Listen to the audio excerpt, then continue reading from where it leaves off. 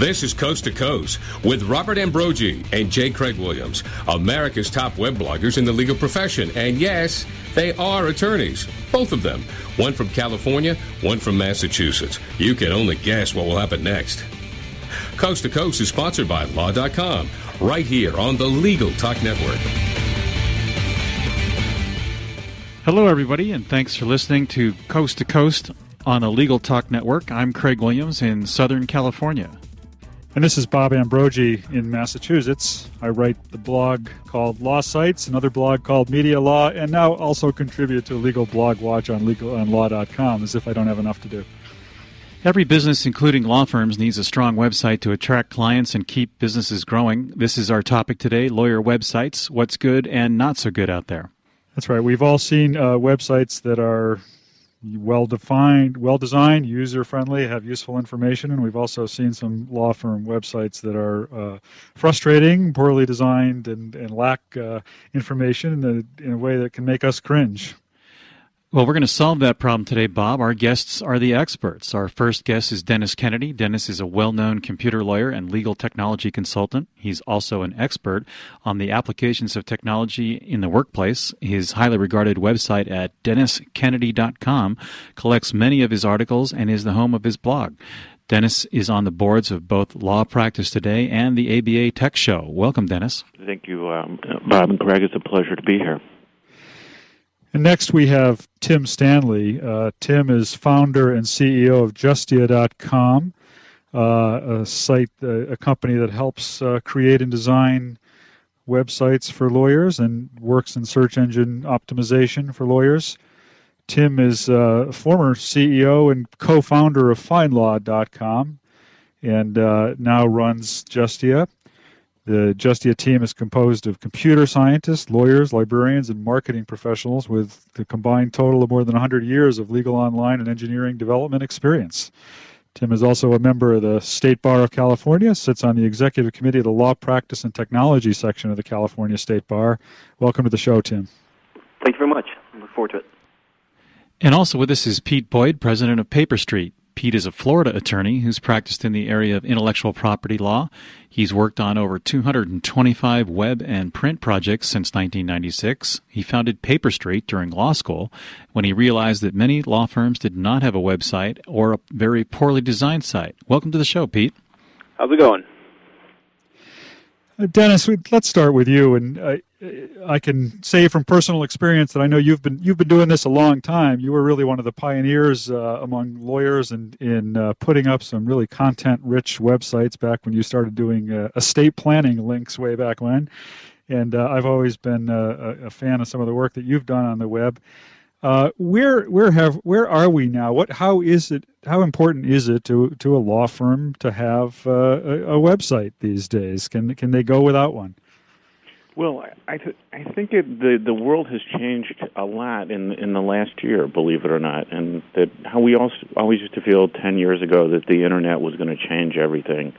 I think that it's kind of snuck up on us, and it is really starting to change things. And one of the most interesting things that I've heard is the dramatic change in the number of people who now use the internet to find local products and services, as opposed to using the yellow pages. Even in the past year, there's been a substantial drop in that, and so I think that having what I call a web presence has become really important. And whether that's a website or it's a blog or any other approach, it doesn't matter so much as to have a web presence and to take some control of that, because a lot of people are just typing your name or trying to find something about you in Google, and what they see is really your web presence. And so what you would like to see is something you have a little control of, and that's typically going to be a website. So in a way, a website has become a lot more important in the last year than maybe it's ever been. Tim, I can't imagine you'd disagree with that, but what's your take on that? Sure. I mean, I think websites have definitely become necessities for law firms. They're being looked at for people trying to find new clients, but also professionally, just working with other attorneys. People like to look at the website, make sure it looks professional, and sort of decide who they're going to refer cases or who they're going to work with as well. Well, Pete, you've done an awful lot of websites. What do you think makes a good website for a law firm? It varies. It depends on the firm's goals. If you're a solo practitioner, I think it would be foolish not just at least have some type of web presence. For medium-sized firms to larger firms, you want to put your best foot forward. Anytime, when I used to get a case, the first thing I used to go to and look for was, the firm's website to see who we were dealing with. And, if you're a personal injury firm that has a small staff, you want to seem bigger than you are against, the insurance companies. If you're a insurance firm and you're dealing with, corporate clients, you want to seem, as professional as you get. So, and generally speaking, it really depends on the goals of the site. Do you have any examples of good websites that you've seen? I don't want to plug our own products, of course, on the show. I think it really depends on, beauty is always in the eye of the beholder. The LMA publishes a list of its top, winners of Your Honor Awards. I believe Reed Smith won this year. They've done a good job in designing the site. And in terms of other sites, we've done one called Watt Teeter. They're a construction law firm where we redid, their whole branding campaign, and that's WTHF.com. But it really just depends on, the goal of the site. I hate to go back to that, but, if you're posting lots of text and that's your goal, it's going to be mainly a text-based font look to the website. If you're going for more of an advertising pitch site, you can use more graphics. Well, I wonder, I came across in preparing for the show an article I happened to write many, many years ago for Law Office Computing, in which I kind of sang the mantra that content is king in a website. And, you talk about changes in the last year. Something that's changed dramatically is the kinds of content that's going up on websites, between blogs and podcasts and webcasts. Dennis, I'm wondering if you have a thought on the role of content in a law firm website, and what kind of content is best for a law firm to be looking at these days. For the 10 years plus that I've had a website, my focus has been on content. My observation is that people use the internet to find answers to specific questions or solutions, or looking for solutions to specific problems.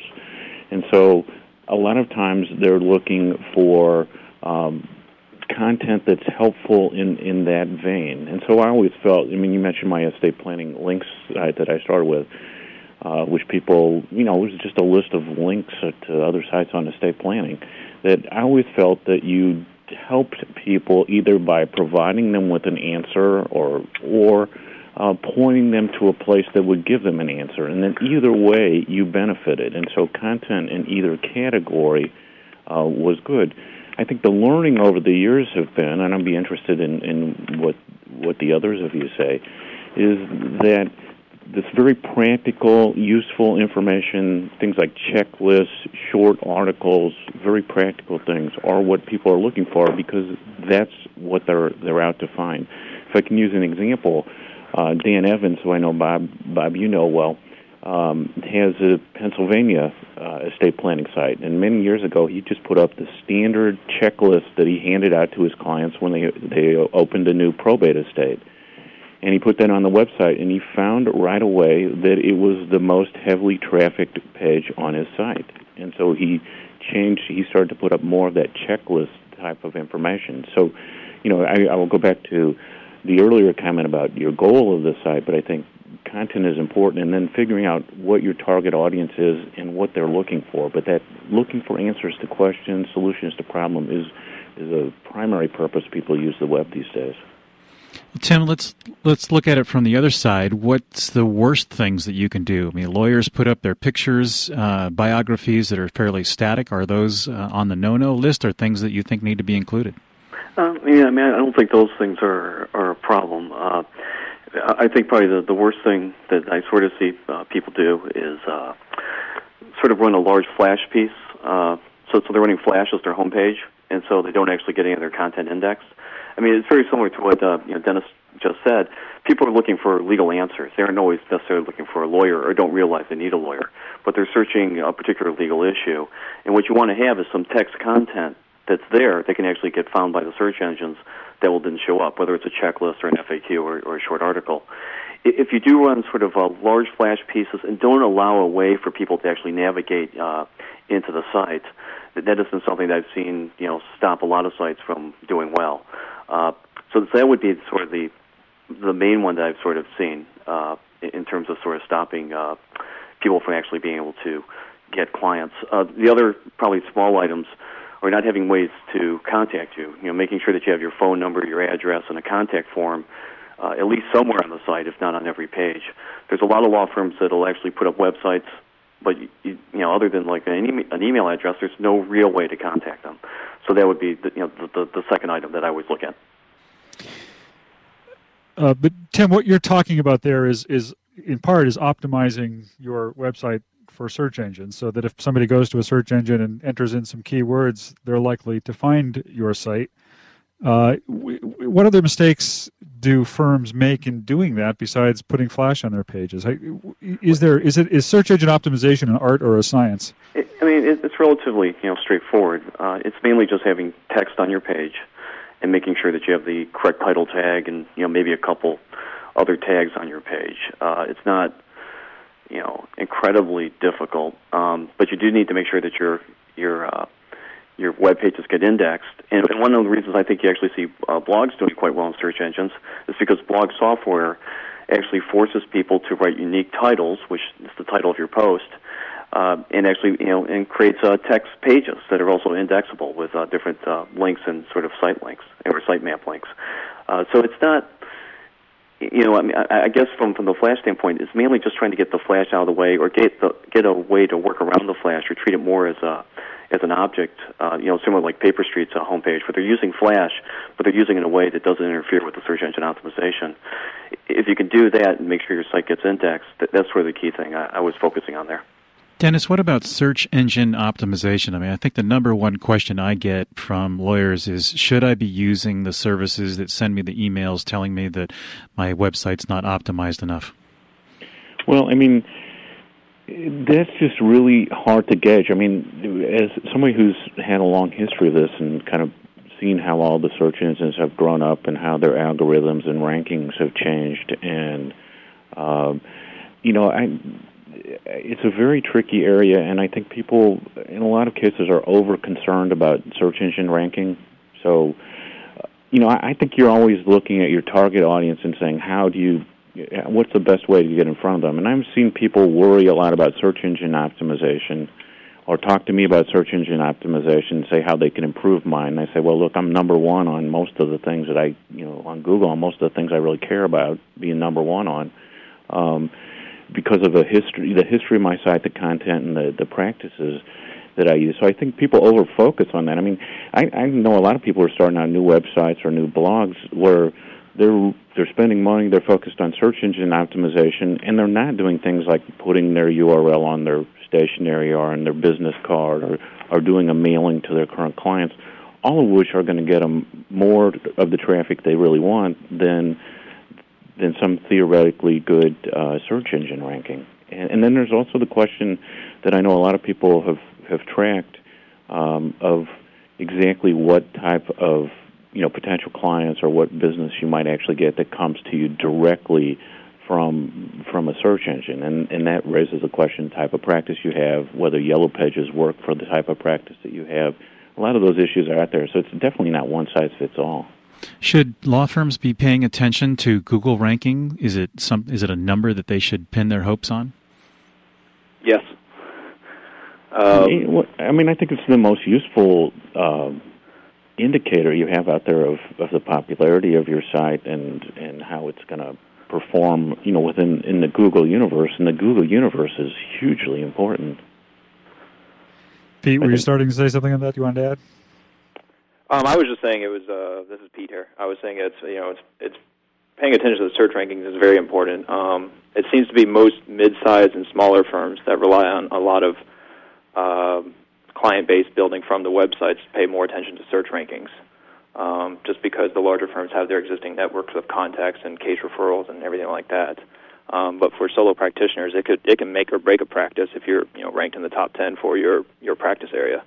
And Tim's right; it's not rocket science about this. That if you have great content, you do your title tag right, and you get a lot of links from other sites, you're going to rank high.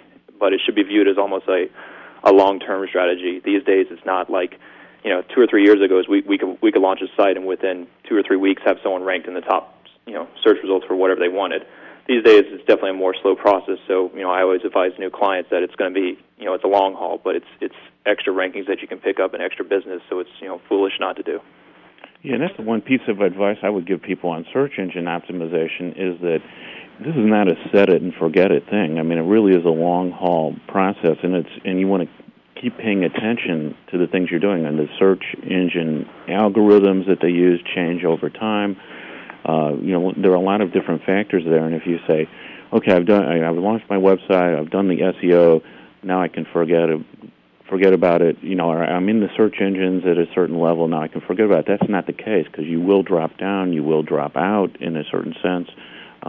It's something that really requires care and attention, and that's, I think, the one big misconception people have about search engine optimization.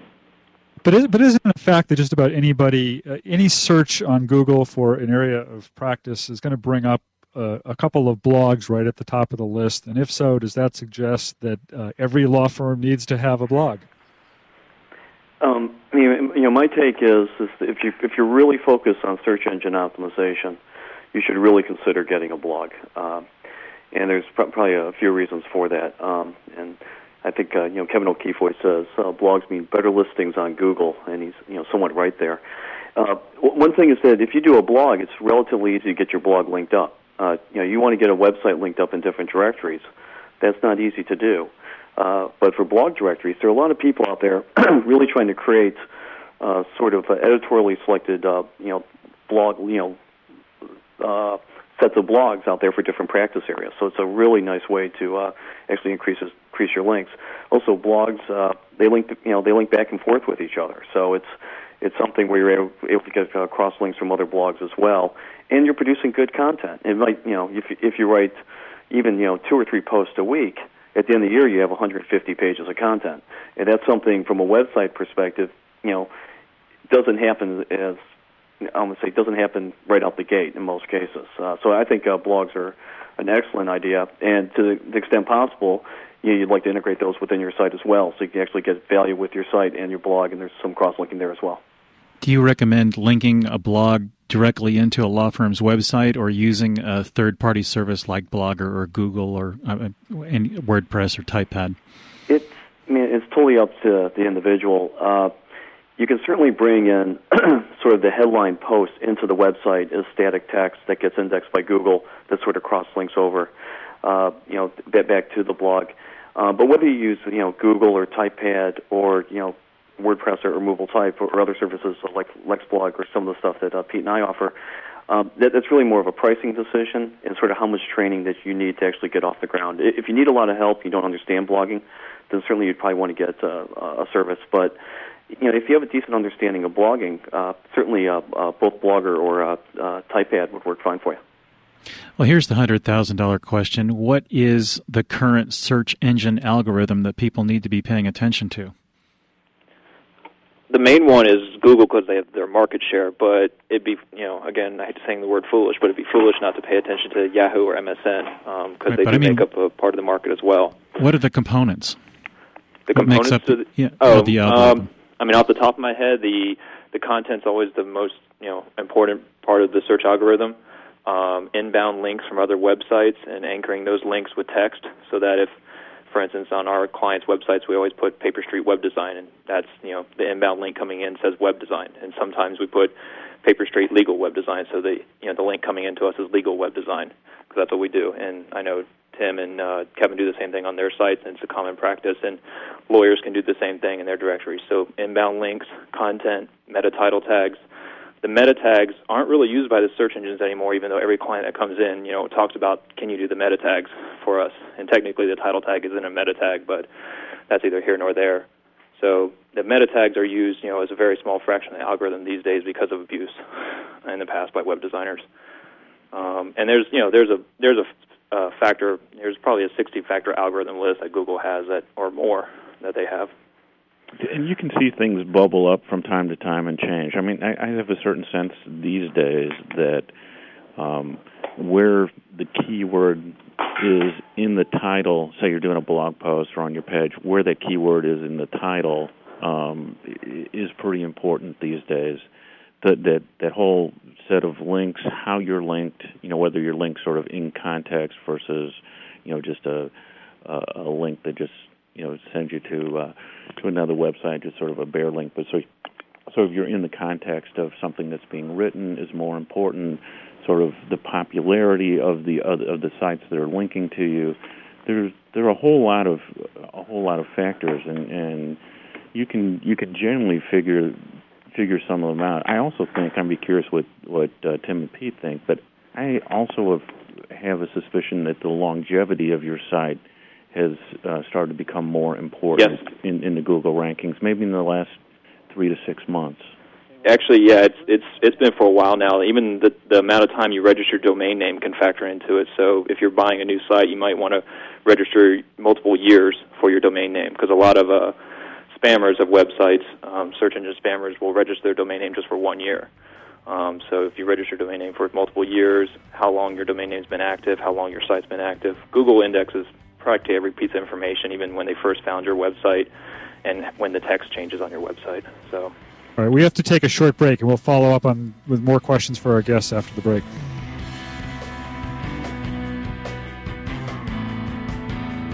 We invite you to visit law.com for timely legal news and in-depth resources. From daily headlines to practice-specific updates, law.com provides up-to-date information to those working in the legal profession. As part of its coverage, Law.com is proud that J. Craig Williams' blog, May It Please the Court, and Robert Ambrogi's blog, Law Sites, are part of its blog network. Don't wait any longer. Visit Law.com today and get free subscriptions of our Newswire newsletter with the top legal stories of the day, or sign up for a free trial subscription to one of our Practice Center sections. If you found us in the podcast library of iTunes, thanks for listening. Check out some of our other shows at LegalTalkNetwork.com and become a member. It's free. Coast to Coast is produced by the Legal Talk Network and a staff of broadcast professionals. If you have an idea for a topic or a show, we want to hear from you. Go to LegalTalkNetwork.com and send us an email.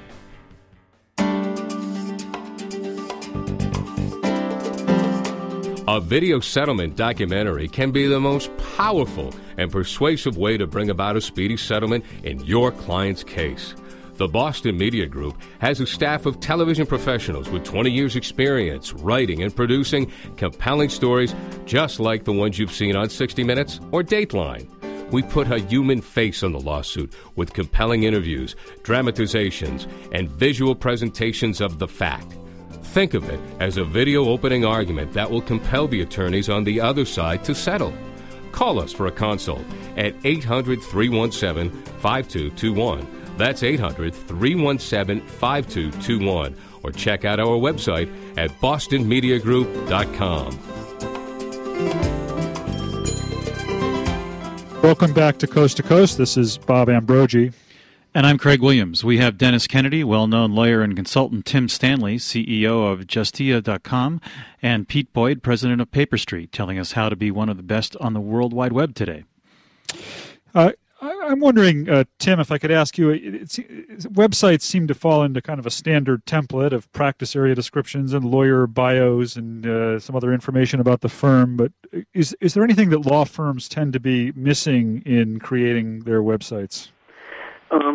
One of the things I think, if you really, and again, this sort of ties in with search engine optimization, if you really want to do well, is put some additional sort of practice information, whether it's pleadings or filings, different items like that, because it'll get used sort of as a resource center and sort of takes you out from just being sort of a plain website to something that's a little bit more informative and a little bit more useful, both to practitioners as well as to individuals. So I think that's one of the things I've found that has really sort of improved certain positioning of some of the law firm websites I've seen. Well, here's one for Dennis. What technology do you see coming up, and what technology or trends do you think law firms should be avoiding?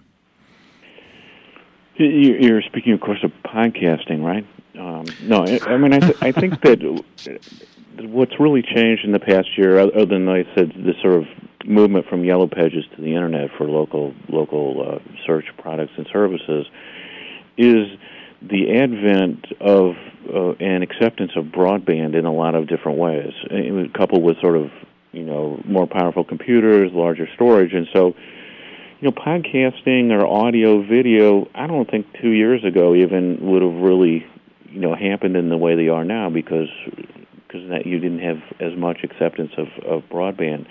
So I think it's really opened the doors to do things using the Internet for lawyers on audio and video. And then I think the huge technology that I'm most interested in is the one that's most associated with blogs, which is RSS feeds, the really simple syndication, as the acronym stands for, which is a way to automatically send out the new content that you add to your blog or your website to people who choose to subscribe to it, and then it just opens a completely different, clean information channel to people who want to get your information, and I think that's some of the most exciting technology going. And then to kind of throw a softball over to Tim and Pete, I also think that as we get further into this world of cascading style sheets, CSS, and XHTML, this sort of different approach to web design, I think that's a really exciting area that a lot of law firms should be looking into with their current websites. Peter, Tim, either you want to catch that? Well, it certainly makes it easy to change the design of the site because it really keeps the content separate from the look and feel, and so there's real value there whenever you want to make changes. Wait, Pete, what's the difference between a large firm's website and a small firm's website, if anything? I mean, is there a difference if you're a solo or if you're a 1,000-lawyer firm, other than the number of bios and practice areas you have listed? Yeah, well, actually, some solos will have just as many practice areas listed. That's true. The size of the site obviously would be larger for a large law firm, but if both sites are built inside either a content system or blogging software, which is basically a content system as well, or a subset of one, then there is no difference. I mean, a solo practitioner or a large law firm, if they have a good content system, can post content at any time. They can post to their blog at any time. They can have RSS feeds incorporated into their site or other websites. It's really a great equalizer. And that's kind of the way the web is that small firms can compete with large firms, and sometimes even more effectively because they pay attention to their marketing budgets and know what they want to do on the web. So it would be more the message than the technology that might be different. The message will be different. Most large law firms have a very corporate style site. We've yet to get one sign off on like a fun, friendly site kind of design. Whereas some sites we can build a little more friendly and have put photos of smiling people and stuff like that. Whereas most law firms want very serious images. They have 50, 100, 200 attorneys. Well, Tim, here's your opportunity for some final thoughts and to wrap up the kind of guiding light principle that you think lawyers need to be paying attention to for law firms. What are your thoughts? My overall take is just sort of try to keep things simple initially and sort of build from there. But it shouldn't be, when building a website or online marketing solutions, don't try to do necessarily everything at once. Sort of start out simple, fix things up, and sort of build step by step. And I think that's probably the best approach. Dennis? Yeah, get it out there, let it evolve. That's always been my approach. People say, "Guy, you have so much content. How could you do that?" Well, I started with something that fit on less than one page. You do it for 10 or 11 years, or you do it for a year or 6 months, whatever. All of a sudden you have a lot of content as long as you commit to it, and then you let it grow in the directions that your audience takes you and where your interests go. That's, blogging was just a natural extension for me of my website. So I think people kind of overdo it. They think that they have this concern that you're going to put this website up and there's going to be 1 million people who look at it on the first day and they're making judgments about you. The fact is that, you got a period of time where you basically not that many people are looking at your site, and you can kind of, work out the rough edges of what you're doing. But it's just better to get stuff out there and let it evolve. And Pete Boyd, what are your final thoughts? My final thoughts is that, the website is going to continue to grow. It is going to be your most public image, most likely for your firm. So, do pay attention to the overall design and quality of that. And then, eventually everything will converge, and blogs will be websites, and websites will be blogs, and we'll have podcasts, RSS feeds, all in one part of it. And even the small firms will have intranets and extranets to give client information. Well, thank you very much to our guest today. We would like to thank again Dennis Kennedy, who you can find all about at DennisKennedy.com and find his blog there as well. Tim Stanley you can find at Justia.com. That's JUSTIA.com. And Pete Boyd at Paperstreet.com. Thanks again to all of you for talking to us today. Yeah, we really appreciate it, guys. Thanks. Thank you. Thank you. Thank you for having us on. Craig, talk to you next week, I guess. Yep, we'll be back next week. Thanks very much for listening to Coast on the Legal Talk Network. Thanks for listening to Coast with Robert Ambrogi and J. Craig Williams. Coast has been sponsored by Law.com. We hope you'll listen again and check out our other shows on the Legal Talk Network.